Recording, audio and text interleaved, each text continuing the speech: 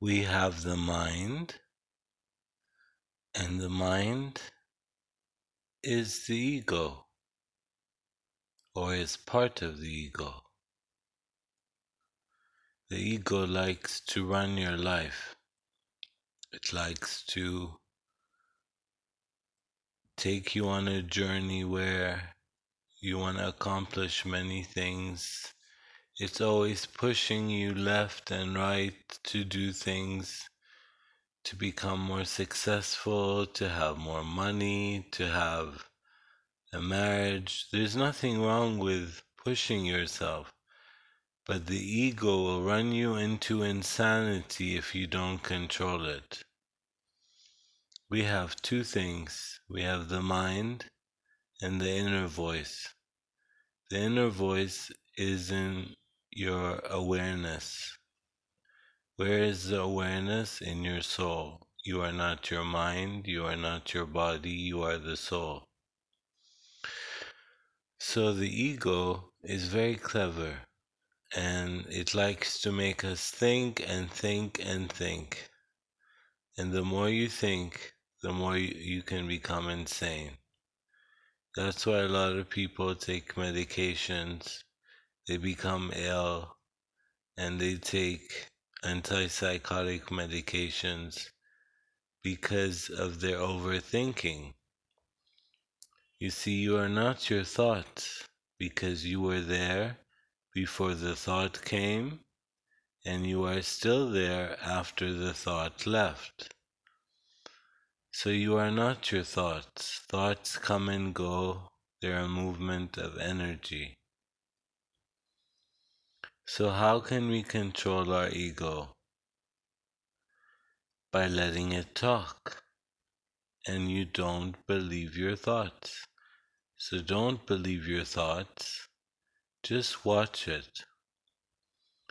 Watch the ego give you thoughts. Let it pass by. Watch them without judgment. Watch them pass by.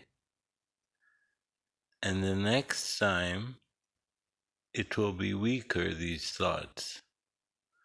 Don't give it attention. Just watch. You can even close your eyes and just watch them pass by. This is one thing with the ego. The ego always wants to be right. If it's not right, it creates tantrums, it creates wars, it creates strife and problems and destruction. Millions of egos are running around in this planet as we speak. So, how can you put the ego behind you?